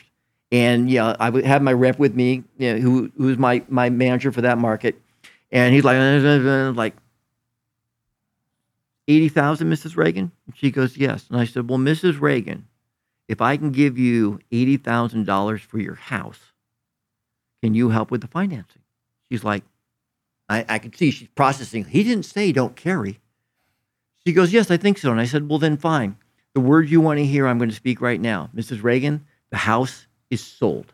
I will pay you $80,000. And it was worth 60. Yeah. She's just like, well. And it was very fair. I gave her 10% down, and she carried it 2%. Mm-hmm. My payment was wholesale. My price was above market, and it's not relevant. Look, I'd like to tell you that everybody gives me a house at 0 to 2%. They don't. Have I bought in a lot of houses at 0 to 2%? Yes, and many at 0. I've had times when I paid 50% more. We had one not too long, been a few years now, but not too long ago, where literally I paid the guy 40% more than the house would work. He was willing to carry at 1% interest. Mm-hmm. And I amortize it, payment I want, the amortizing. I had it like in 14 years, it's free and clear. Well, if it's free and clear in 14 years, what do I care what I paid for it? It doesn't matter. So it really doesn't. We're back to the return, and if I'm paying cash, there's no way around it. I got to go low. It's like when I meet with people in their home, I always let them know, look, we acquire homes in one of two ways. The first one is, and I do it just like this, we acquired the property for and I look at my fingers and I go steep discount. There's no ifs, ands, or buts what I'm saying we're going to do here. Or, and this I've done the research, I know there's a loan, or we take over the loan for the rest of its life. Would either of those work for you? And they usually go, well, John, I don't have equity. I couldn't give a steep discount. Means they probably just sold the house to me with me taking over the existing loan or them doing owner financing. Right. But I need one or the other, but not both. In a dream world, I get both, but they rarely align. Yeah. Usually interest rates are low, prices go through the roof. Interest rates are high, prices come down. Right. And if you get both, then those are dreams. And you get them, but just not often. Brandon Simmons, a mutual friend, asks about your ministry with Nick Vujicic. Vujicic. Thank you, Brandon. It's really near and dear to me. Nick Vujicic, Vujicic. Google him. Him and Tim Tebow, great guy, are the two biggest quote unquote draws in Christianity today. Nick was born without arms and legs. I met Nick when he was 17 years old back in 1999. He actually is about a decade millionaire off of investments in our model. He's very, very active with it. And his dad and uncle, his dad passed away a few years ago. His uncle just passed about 3 weeks ago. And that was really his surrogate father. I'm next in line. Sometimes I'm like a brother. Sometimes I'm like an uncle. He's an amazing guy. And he grew up without arms and legs. I would never speak out of turn. He tried to commit suicide, but every time he did, he didn't have any arms and legs, so he can't blow his brains out. He can't drive his car over a cliff. He literally was like, first time he was 12 years old, and he was going to drown himself in the tub. And he went under to do it. And then just before he was about to pass out, he realized, Mom's going to find me. I can't do this to my mom. And they were a lower class family. His father was a pastor. His mother was a nurse. They weren't very well off. And his father told him, you're going to need to figure out how to make money, son, because I can't take care of this. We can't sustain this. And so he read my book, Money Secrets of the Rich. At the time, it was one of 3 books he'd ever read. He read it cover to cover. It was dog-eared and marked up. And when he writes, he doesn't have arms and legs. He's got to put the pen in his mouth. He's an amazing guy. People look at me and go, God, this poor guy, he's disabled and handicapped. He looked at the audience and goes, you poor people, you're all disabled up here and in here. You don't have faith. You don't take action. He's fearless. And so he goes through, we've been doing some stuff together for years and years. We're going to continue to do some more stuff together. And there's some stuff that will be coming out in the next year or two that Nick and I are going to be doing together. I'm actually Friday on my wedding anniversary, with my wife's blessing, my son and I are actually flying out to aid Nick on a project he's doing in East Texas. He's got some land and some property there, and he's looking at different things he can do to do mentorship and housing and fellowship and help people. So there's some really cool stuff. Thanks for the request, and just follow it along and feel free. Go to our Facebook page and feel free to reach out. But it's very near and dear to me, and Nick's amazing. And he took our big training in our program in Phoenix from Australia. He was 18 years old, and he went home with no arms and legs and raised money and became a multimillionaire in real estate investing. So kind of like when I say that, I then look somebody in the eye who's giving me a bunch of excuses, and it's like, what's your story again? Because your story may be real, but it's not true. Because if anybody on the planet should have been able to pull the I'm a handicapped card out and not do it, it was Nick. Yeah. And he crushed the business. Yeah. And still does. Camilo Tatis wants to know, what is the name of your book again? Money Secrets of the Rich. And then Lotto wants to know, what traits do you personally look for in a partner? Integrity. Integrity is the most important trait that a man or woman possesses. And the higher the level of the relationship they have with me, the more importance. I look for that in a low-level employee, but I'm not expecting them to be a walking pillar of integrity when they meet me. We're going to try and turn them into one. And most of my employees, most people who work at my company, it's their last job. Seriously. I've retired out several people who spent 10 to 20 years in my firm. I mainly hire people who are older because when they're older, they've learned to manage their personal problems. Yeah. And people's like, well, why would you hire somebody who's 50? I mean, how long are you going to stay? How long are those 25-year-olds staying? So I hire people who are 40, 50 years old, and then they meet the other management at the company, and they're like, going, just so you know, if you haven't figured it out yet, this is your last job. Yeah. John's going to help you get wealthy. He's going to teach you to invest in real estate. He's going to show you how to maximize out your retirement plan. And in 10 to 15 years, you're going to walk out of here free financially for the rest of your life and leave him early. Yeah. And with all my senior people, we have a written agreement where literally they must give me 6-month notice because it's going to take that long for them to find their replacement because they're that good. Wow. What is your why? Why is a big, big question. And I think for most people, it's a moving instrument it should be. So certainly younger in my life when I formed it, the big piece of the why was I really, really liked the idea of providing home ownership to people who couldn't get a loan. And that became a huge piece of what we did. I really, really liked changing my capital investors' lives because in many times, I'm catching them in a 2012 or 13 era where they just literally, they went from, 1.4 million to 800,000. If you're listening going, oh, if I had 800,000 life, it'd be great. Well, that's probably why God didn't give you 1.4 million. You're not a very good steward. I mean, they're in a lot of pain, and relieving that pain and helping them. The biggest why is, as for us now, it's legacy is the wrong word, but it's what we leave behind.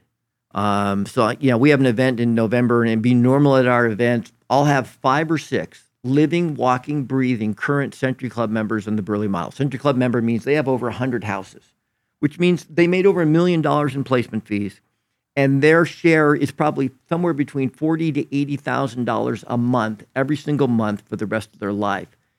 And they're at the event just assisting the facilitation because we have literally our generations are 10 years, not 20 at the events. So we literally have multiple generations. Well, you'll meet Dave, who's been around for 23 years, and Dave will go like, oh yeah, the guy John was just talking about, he's real. I know him. He helped me. And so part of the things that we always pass on is that they have an obligation. They come back for 3 reasons. And I think it's the biggest separation between ours. I mean, I go to seminars, and a lot of times there's 5% of the people in the room are doing anything. And in ours, we'll have them stand, and you'll have 40 to 60% of the audience. It's a significant player. So the bonding at lunch and morning and the evening is sometimes better than what happens on the stage. And, they come back for 3 reasons.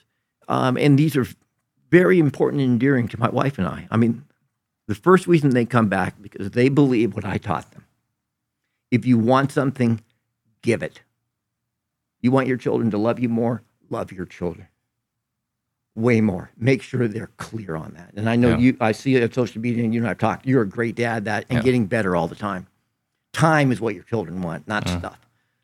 So the first thing they come back because they believe that giving gets you more of what you want. The second reason they come back, I usually get emotional during this, is profound gratitude. I mean, most of those Century Club members that you'd meet are decamillionaires. And they had met me 2, 3, 5 years before and were just regular people trying real estate. And now they have lifetime income that they can never spend. The profound gratitude.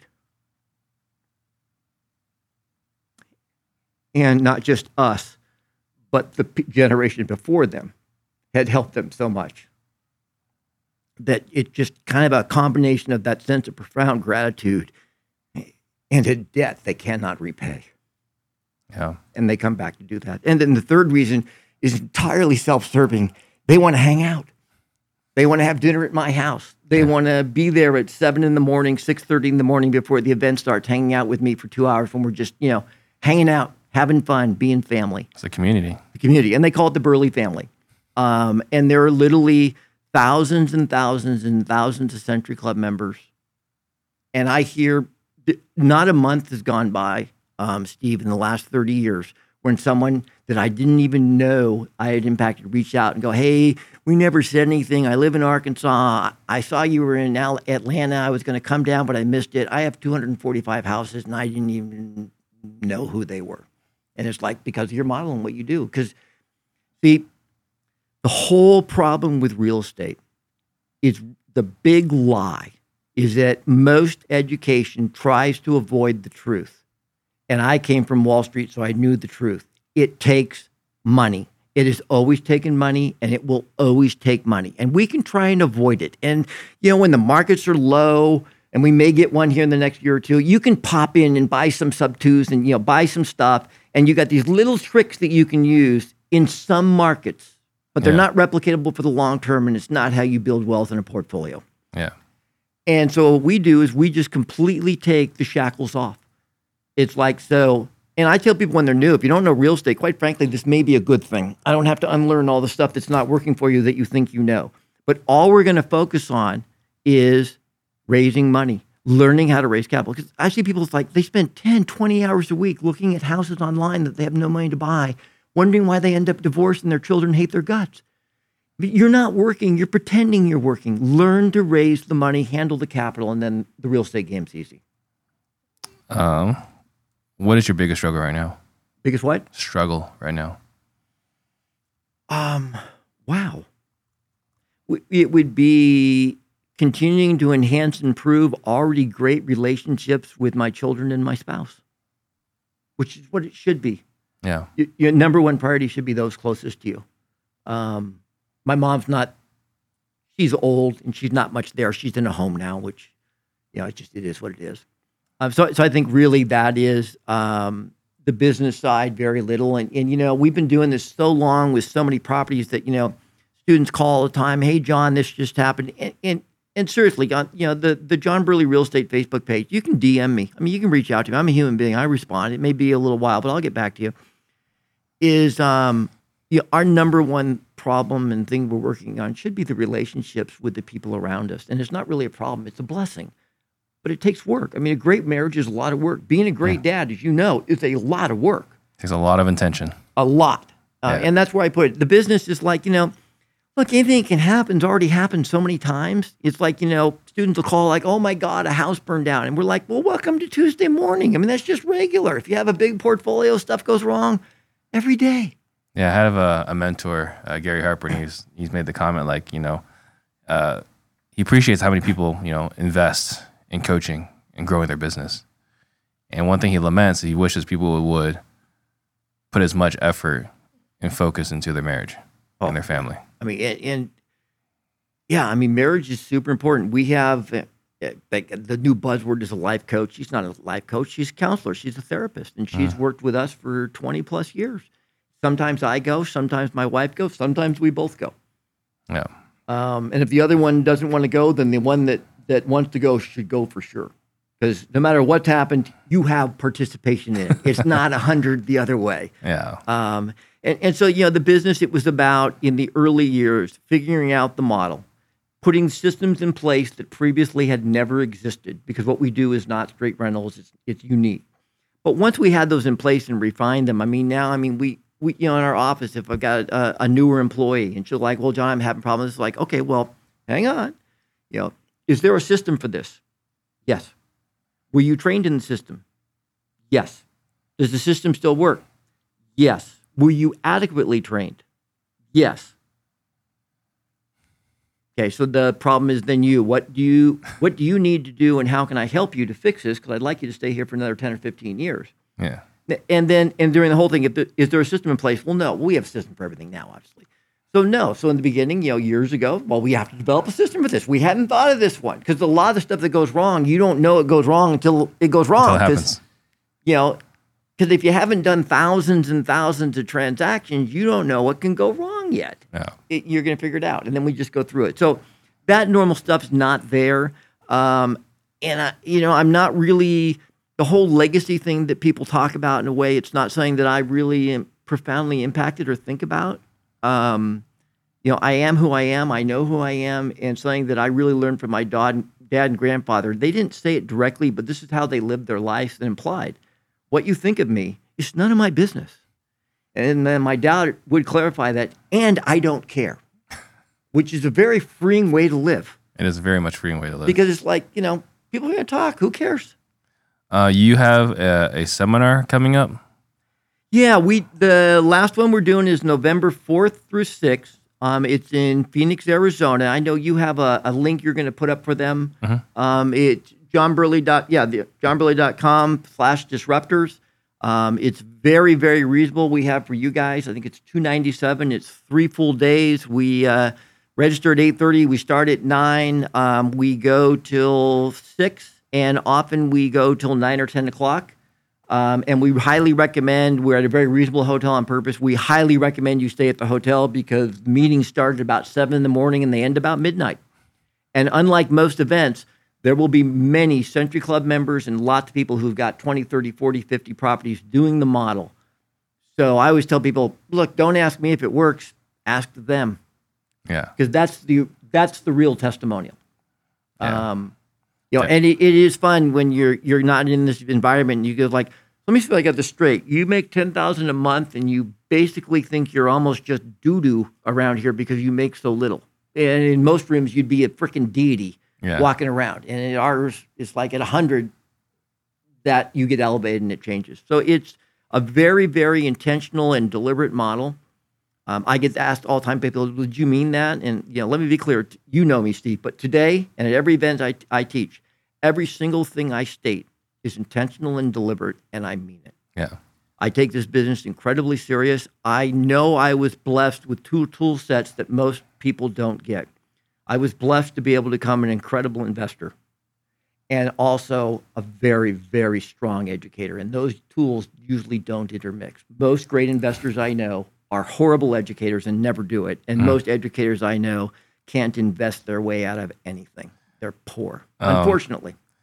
It's funny, you and I were having coffee one day and you were talking about the circuit, right? Because you got to be on the circuit with Jim Rohn, with Zig Ziglar, which I imagine was an incredible blessing. Oh, beyond comprehension, yes. But one thing you said to me was you were not allowed on the circuit unless you'd done some number of transactions. Oh, when I started teaching, no one would have ever thought of ever having anybody speak who hadn't done at least 100 properties verified. And the expectation was a portfolio, not flips. Because in those eras, in those circuits, it's like flips, they don't really count as full deals to them. Yeah. Because they're not.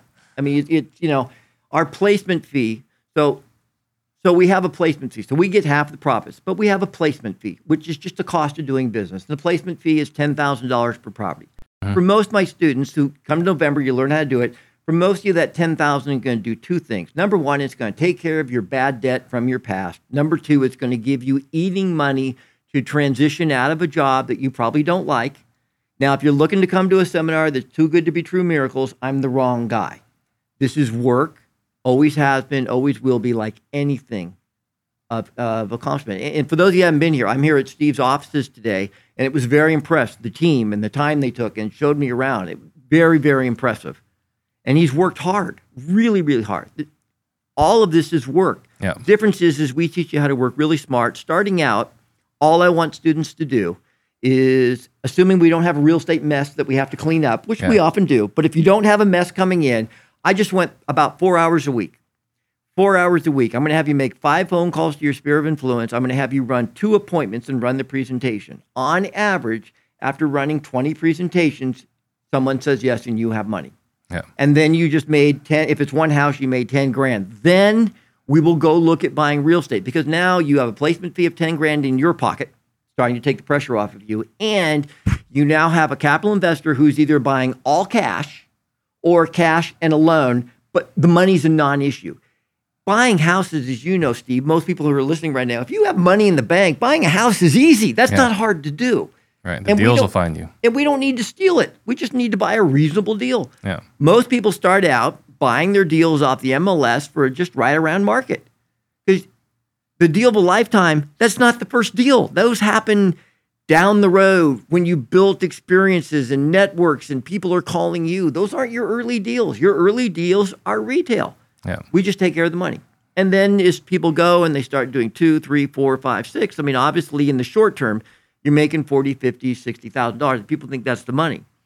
The reality is, and you've seen our numbers, when we break our numbers out and we look at what we make over 10 years, it is a normal experience for a $100,000 house in 10 years to make $100 grand, for a $200,000 house to make $200 grand, and for a $300,000 house to make $300, and a $400 to make $400, until you move into the upper middle class, Class A, and then the numbers don't carry through. Right.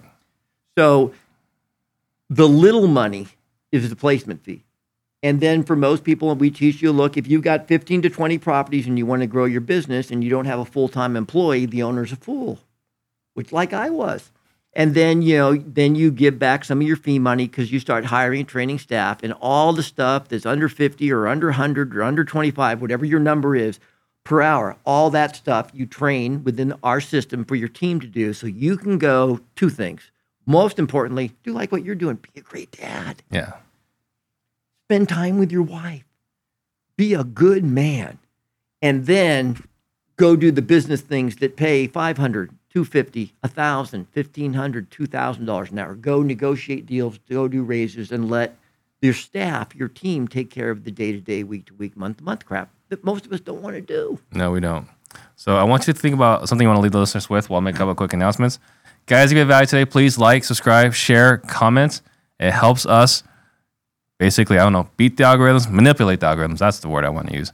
And then we do have our sales management course, something that we partnered up with Ren Bartlett. If you guys didn't see that, be sure to check that out. And we got Part of the Disruption tomorrow. So we are continuing on. And next week, we got Paul Hersko and Willie Goldberg on talking about how they're doing 1,500 transactions per year. A pretty crazy number, all in all. So what are some last thoughts you'd like to leave the listeners with? Yeah, we all have a story. And our stories are usually about what we can't do. And our stories are real, but they're not true. Two people that we talk about, one we talked about earlier, and thank you for asking about the question about Nick.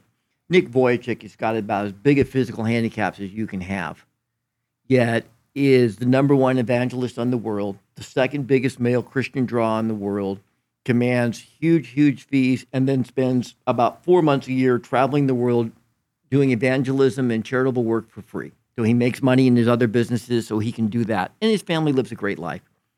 When I met him, his story was, I'll always be alone. I will never have love. I will never have a family. I will always be dependent on other people and be a burden. And today, he makes a 7-figure income. He's a millionaire many times over. He has an incredible wife, beautiful children and family. I was just a couple months ago fishing with him and his son down the Florida Keys with my son. His story was, I can do it. I'm going to find someone like John, and I'm going to do what I'm told, and I'm not going to listen to the rest of the world. I'm going to do it. And the other guy that we talk about a lot is a guy named John. He was born, and don't get all upset. When he was born, he was told he was mentally retarded. I know that's not the politically correct word. I wouldn't use it. Especially they get different words now. But that's how he was born. He came to the event. He went through the training. We were actually in Texas at the time, and there were 17 people from NASA that were literally rocket scientists. To my knowledge, none of them ever did a deal. We did have a NASA astronaut later who built a portfolio and a private equity company as a Century Club member.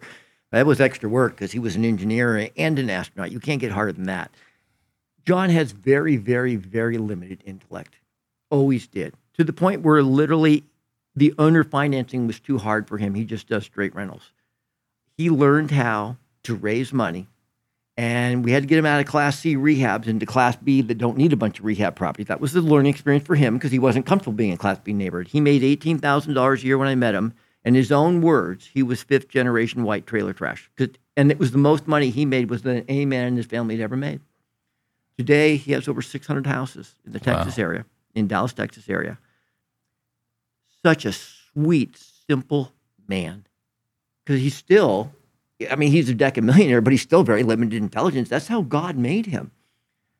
And his story was, if he was here, what he would say, and he's been to many of our events, and he just goes, hey, look, this is really easy. You just need to do what I need to do. You need to do exactly what Mr. Burley tells you, and you need to be stupid enough to believe. So our stories are real, but they're not true. You and I, like everybody watching right now, deal with stories every day, and we make choices about them. I would urge you on the important things in your life to really evaluate your story. And if it needs to be shifted, shift it. Because stories are real, but they're not true. Because the world would tell us that so many people that I've trained and worked with, they can't make it, but they did. Yeah, that's powerful. If someone wants to get a hold of you, how would they reach you? Yeah, you can call my office at 623-561-8246. You can go to johnburley.com, and I know the links are there, but Facebook, we have John Burley Real Estate Investing. You can feel pop in. And guys, I'm a regular guy. I respond. You can reach out, talk to us. And you got problems, you got challenges you need help with, you think we could help you, call. Because I've been on the other side of the fence a long time, not knowing what to do. That was one of My big struggles when I started in real estate investing, I invested in all these courses, and they all made it sound like they could answer it. And usually they made it sound like you were going to meet the man. Man was never coming. He was never going to be there. He was never going to coach you. He was never going to train you. So what we do, my primary business is my private equity company, not the education. When we do the education, which for us is very part-time, we dedicate time that we work in the high-end group that we work with, and they get the attention. And with that said, if you got somebody who's watching right now, you got questions, you need help, you got something that's blown up, you got problems, reach out and we'll help you. And then down the road, you'll have to pay it back. There you go. There you go. Awesome. Thank you very much, John. Hey, my pleasure. This is awesome. Thank you guys all for watching. See you guys all tomorrow. Thank you all. Shout out to Steve Train. Jump on the Steve Train. We real estate disruptors.